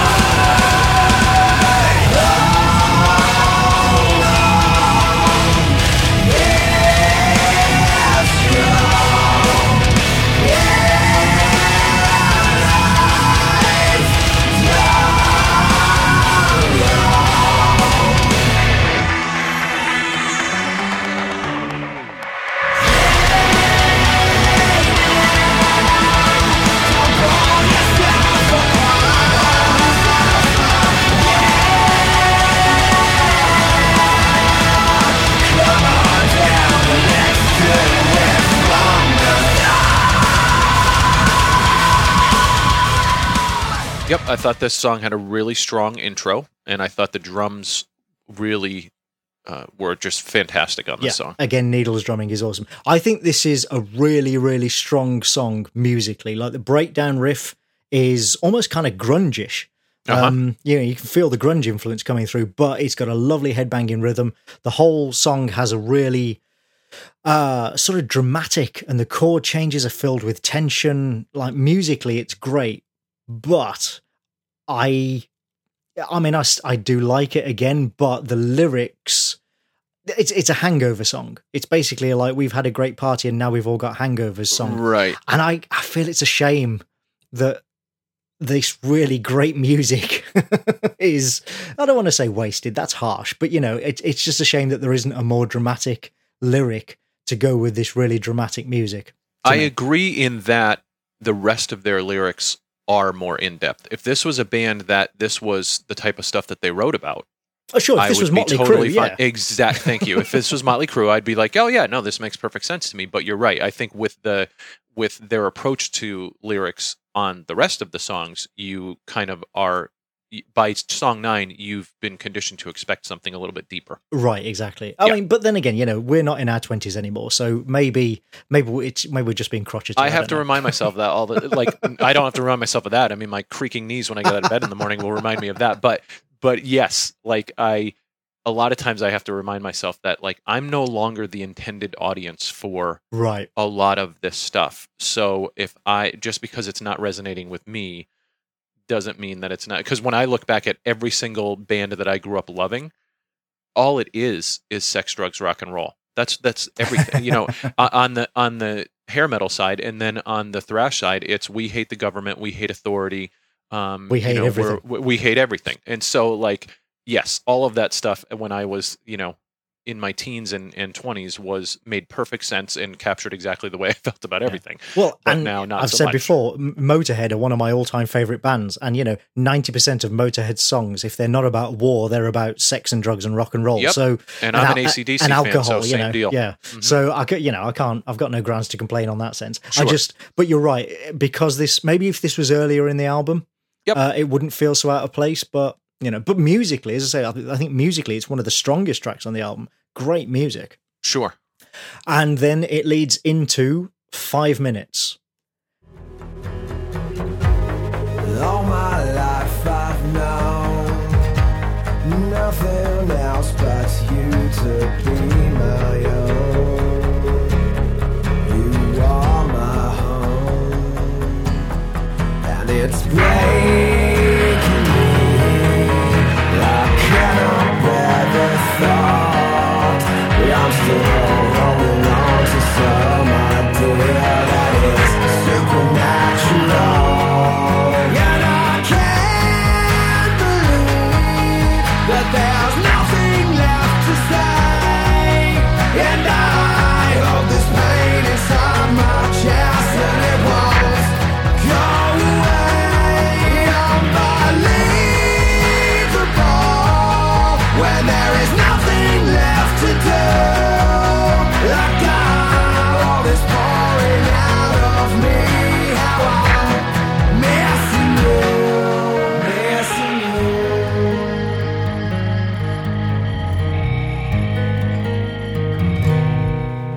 This would be the song I would throw away off this album if I had one. Really? If I had one ticket to say, get this out of here. Only Wow. because, again, on its own, and this reminds me of the ballad on the Anthrax album. Not a bad song as a standalone song. For me, I just don't think it even has a place on this album. Oh, but that's, wow. again, my personal opinion. It's just like sure. we're building towards the end of this record, and to me, this is like, not only does it slow the momentum down, it basically puts the car in park and they get out and walk away. So it's kind of like, because I felt like with the end of The Infected, even though it was a very radio friendly song, like that was heavy. And then the morning after, it felt like we were building back up to a big finish. And so maybe it's the placement of this song right now. Maybe this song would have fit somewhere else. I don't know where I would have put it, but as the penultimate song on the record, I sort of struggled with where it was. Well, on their previous album, Grave Times, that actually ended with a slower song, but which called Final Sleep, and that track and this track were both written by the AVD, okay. like entirely written by him, as the sort of slower, more slightly electronic tracks. So maybe it should have gone at the end, although that would have denied us the actual ending track, which I think would have been a mistake. Yep, I agree. This again has been a single, or if not a single, they've at least made a video for it. I sent you a link to the video actually before recording. I don't know if you watched it. I don't know if I watched it or not. I don't think I did. It's a re-recorded version, and actually I think is stronger than the version on the album. All my life I've known nothing else but you to be my own. You are my own, and it's breaking me. I cannot bear the thought I'm still holding on to some idea that is supernatural. And I can't believe that there is nothing left to say. And I hold this pain inside my chest, and it won't come away. Unbelievable when there is nothing left to do. I've got all this pouring out of me. How I'm missing you.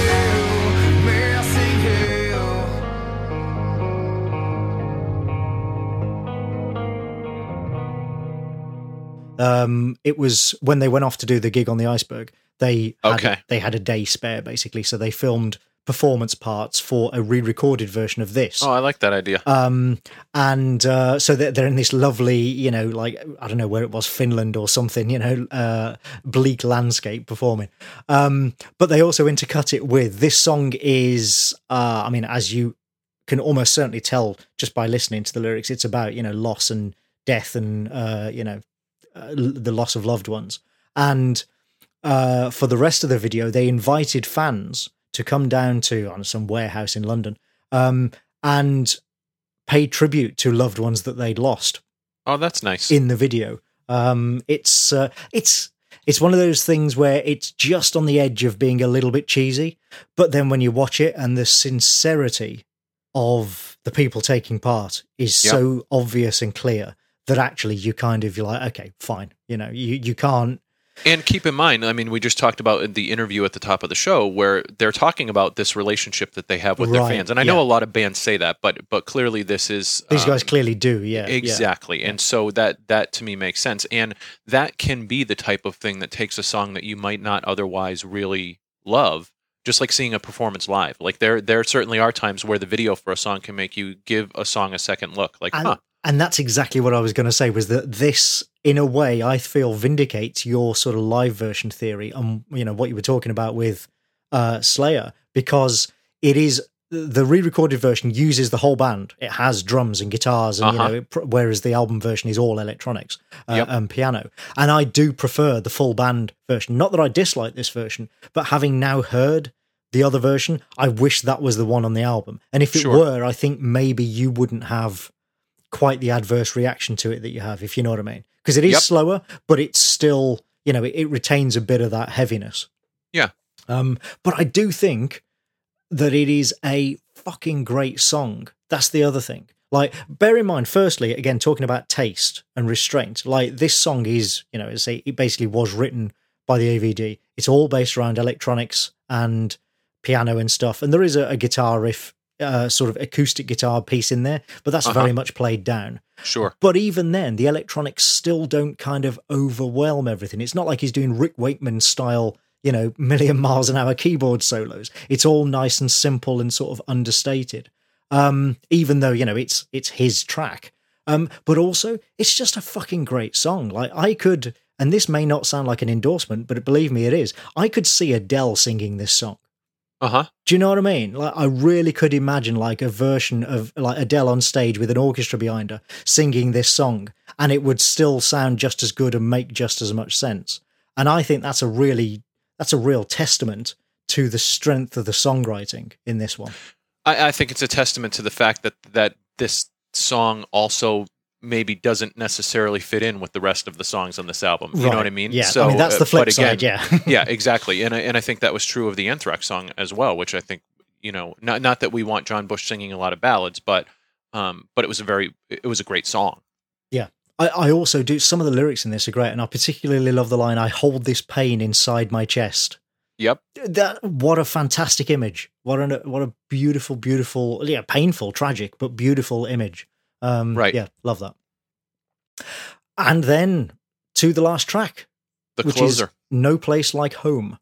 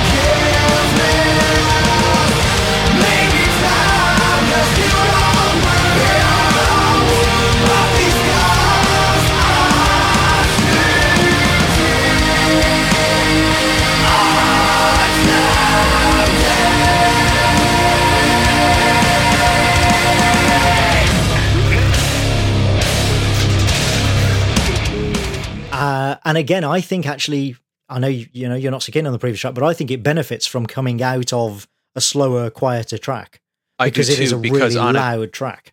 It is, but on its own, it's not as aggressive as some of the other songs on the album. So I think coming off of this slow song before it makes it feel heavier and makes it feel bigger, which is good because I think when you look at songs like Fragments of Hope, New Approach, or a couple of the Sleeper or Unspoken or something like that, it's not as fierce as those songs, but having it balanced by coming off of a slower song, it feels that way. And I do think it's a good closer. I think it's got some really interesting parts to it. I like the sort of muted opening thing that they do, which is similar to what song started that. It was song 4, right? As I Drown. Yeah. That had sort of that effect to it too. So I did like that. I think it works well as a closer. That's really interesting because my notes are pretty much exactly the same, that it feels like a track that is almost saved by its placement because if it had been earlier in the album, it might have kind of merged too easily into some of the others. But by putting it here, it really stands on its own. And it is, a good closer with a heavy riff, a big chorus, sounds almost like an anthem. And then the breakdown with the really big low bent notes and then the descending synth line and it just keeps repeating and repeating. It feels almost like apocalyptic. Yeah, I wrote electronic effects are cool as the song riffs to an end. I liked the way that it it almost brings you full circle to the beginning of the album, Right. It reminds me actually, and again, not sort of obviously it sounds very different, but it reminds me of there's a track on My Dying Bride's album. Which album? Oh, I can't even remember now, but it's a track called A Doomed Lover. Final track on the album, and it's a similar thing where the final coda, like there's 3.5 minutes or so on that track, it just repeats over and over, but adding textures and little bits, and it's at just the right speed to keep you headbanging without wearing you out for those 3.5 minutes. And you just kind of want it to never end. There's something about the structure of it, and the music of it is circular, and you just kind of want it to keep on going. And I feel like this, as I say, it sounds very different, but I feel like this coda is much the same. You could, you just feel like you want it to carry on and carry on. And I know, because I saw an interview where they mentioned it, that's actually why this track fades out. Most of the other tracks on the album come to a hard stop. This one fades out because they felt that closing riff was just so good. They just wanted to keep it going. And we've talked about this before, but endings are hard. And so ending the album in a place where it makes you want to go back to the beginning and start listening again, I think when a band does that well, that's exactly... Every band is trying to do that. Yeah. When a band does that well, and I think this track works well for that, then it's such an important spot on the album. Yeah. And I think a lot of times doesn't get the same level of discussion or attention, obviously, as the opener. But the closer is the one that makes you want to come back and listen to the album again. And so you could make the argument that in some ways it is the most important track on the album, because it could be the difference between somebody giving it 1 listen or 100 listens. Right. Well, and I like it when you can tell that a band has clearly thought about that placement. Yes. And has actually thought, hang on, what are we going to have as the last track? It's got to be something that feels right as the final track on the album. And when you look at the last 3 songs, like as I mentioned, I didn't like, 5 minutes coming after the morning after, but when you look at those last 3 songs as a whole, then the placement makes much more sense. Right. Because they're taking it down a level to bring you back up and end you on a solid note, for the album. So in that sense, that those last few songs those 3 flow well together. Right. If they'd ended on 5 minutes, you actually could imagine a lot of people just hitting stop before that track. Yes, absolutely. Rather, because it would have been an appropriate closing track, and end with a ballad, fine, okay. But then when it ends, you wouldn't necessarily have the urge to go back to the start and listen all over again. Yep. Whereas this track definitely does that. So overall, obviously, obviously I love this album. That's clear. But I'm not blind to its flaws. And the main thing about this album that encourages me, that I like, is that it is better than the previous album. And I really just want to see what they do next, especially now that they seem to have a stable lineup. They are officially a 1-guitar band. And let's be honest, there aren't many of those left in metal these days. Right. And that they now have a proper recording budget, because although this album was crowdfunded, before it was released, they signed to Nuclear Blast for distribution and stuff. And now I believe that Nuclear Blast have actually, they will fund the next record. So I'm really excited to see what they do for the next record, because I feel like if they get it right, if they get the next album right, they could have a really big breakthrough. They've just toured the States supporting, who was it? Was it As I Lay Dying, or no, I can't remember now, but they just did a short tour of the States supporting an American band. And apparently it went really well. And I kind of feel like they could have, they could reach that sort of level if they just get the next record right. And I would be really happy for them if they did, because I think this is a band that so many more people should know about and should enjoy.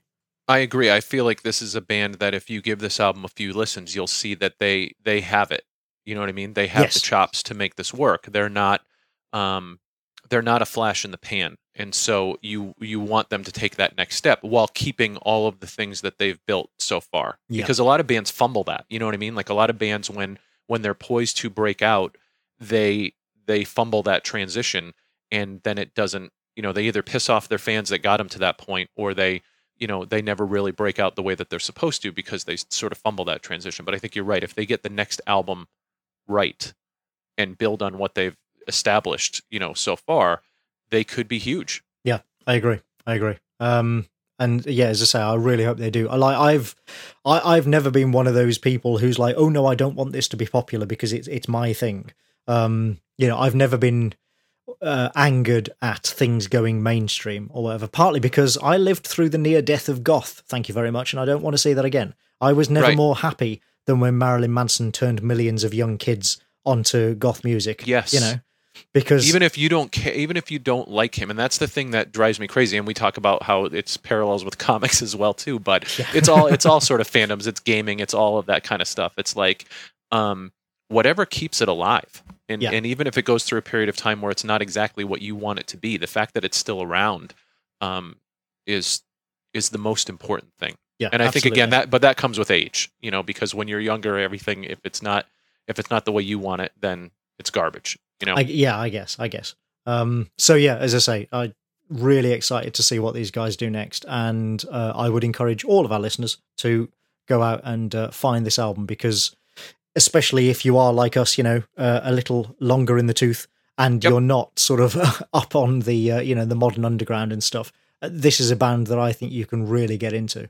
And I the other thing I have to say too is if you are like me, who grew up on hair metal and grew up on where clean vocals is what you're used to, there's a knee-jerk reaction to anything that is screamy or growly or anything like that. There's this sort of almost immediate knee-jerk averse reaction of, nope, that's not my thing. I don't like that.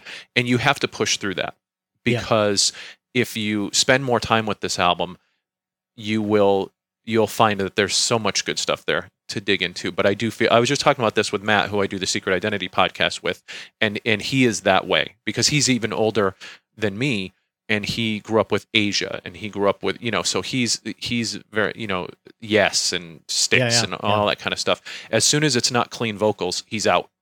And that's really where he just exits the whole situation. And so I feel like there's a lot of metal fans. My buddy John will probably tell you that he feels sort of the same way, where that's sort of an immediate turnoff for him. But you got to push through that, because don't let one element of a particular type of music either turn you on or off to it.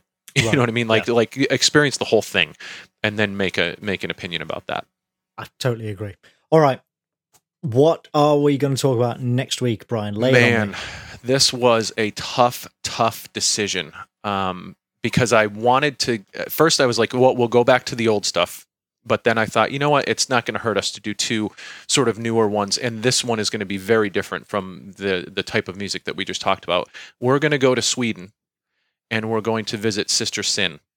Are they Swedish? I didn't realize. Yes, they are. And we are going to listen to their 2012 album, Now and Forever. Now, they just released one in 2014 called Black Lotus, and they're actually touring now with the Mayhem Festival. I just recently saw them, and it was my first time seeing them, and I am a huge fan. This one, I think, I'll be interested to see how people react to it, because for me,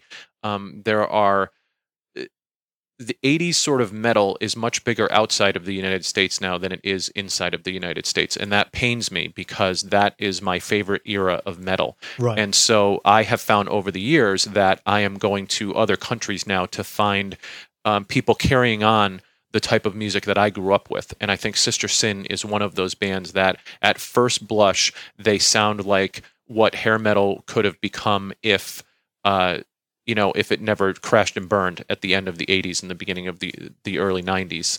But this is another band that has a lot more going on if you dig into it. So Now and Forever may not be their best album, but I think it's a good representation of what has come before and what they're setting up sort of to be. And I love them. I love this band. That was the same reason that I chose Icon from Paradise Lost. It's it's one of my favorite albums of theirs, but it was not their best. Yes. Clearly, but it is representative, exactly. Yep. And so, Sweden. If you just look for a list of Swedish metal bands, it's like 10 pages long. There is so much amazing music coming out of Sweden of all different genres of metal. It's amazing. Yep. And Sister Sin, I think, is not like most of them, because they are sort of carrying on the banner of what came before in the 80s, whereas a lot of the other bands are much darker and much more, doom metal and death metal and thrash and stuff like that. Well, and I was going to say, one of my favorite bands from the 90s, Entombed, are Swedish, of course. Exactly. That whole, in fact, the distortion pedal that I regularly use, the Boss HM2, basically was known as the Swedish metal pedal, because it's the one that all the Swedish metal bands used. Yeah, there you go. And it's funny when you get that tone that you really like and that sound that you really like. So, but I'm interested to hear what you think, and hopefully there are people who have not listened to Sister Sin that loved 80s metal that will now discover them. And so we'll talk about them more next week. But it's Now and Forever. It came out in 2012. It's on Victory Records, and it's on pretty much all of the major sites. You can get a copy of it. Cool. Okay, I will hunt that down, and we will talk about it. Interesting, because I've literally not heard a thing by this band. I know I've heard you mention them a few times, and you've said that they're one of your favorite new bands, but I have literally not heard a single thing by them. So I think you'll understand why as soon as you start listening to them, and it will go one of two ways for you. So yeah, but definitely you will not have a problem figuring out why they're one of my favorite bands. Okay, awesome. All right, cool. So I'll see you next week then. See you then.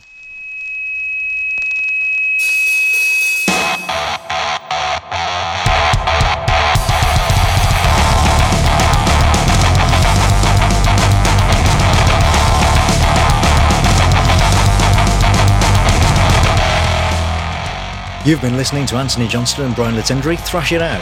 If this is your kind of thing, please spread the word, rate us on iTunes, and support us at patreon.com/thrashitout. With your help, we can stay completely independent and keep thrashing. If you want to get in touch, go to thrashitoutpodcast.com. Thank you, and good night.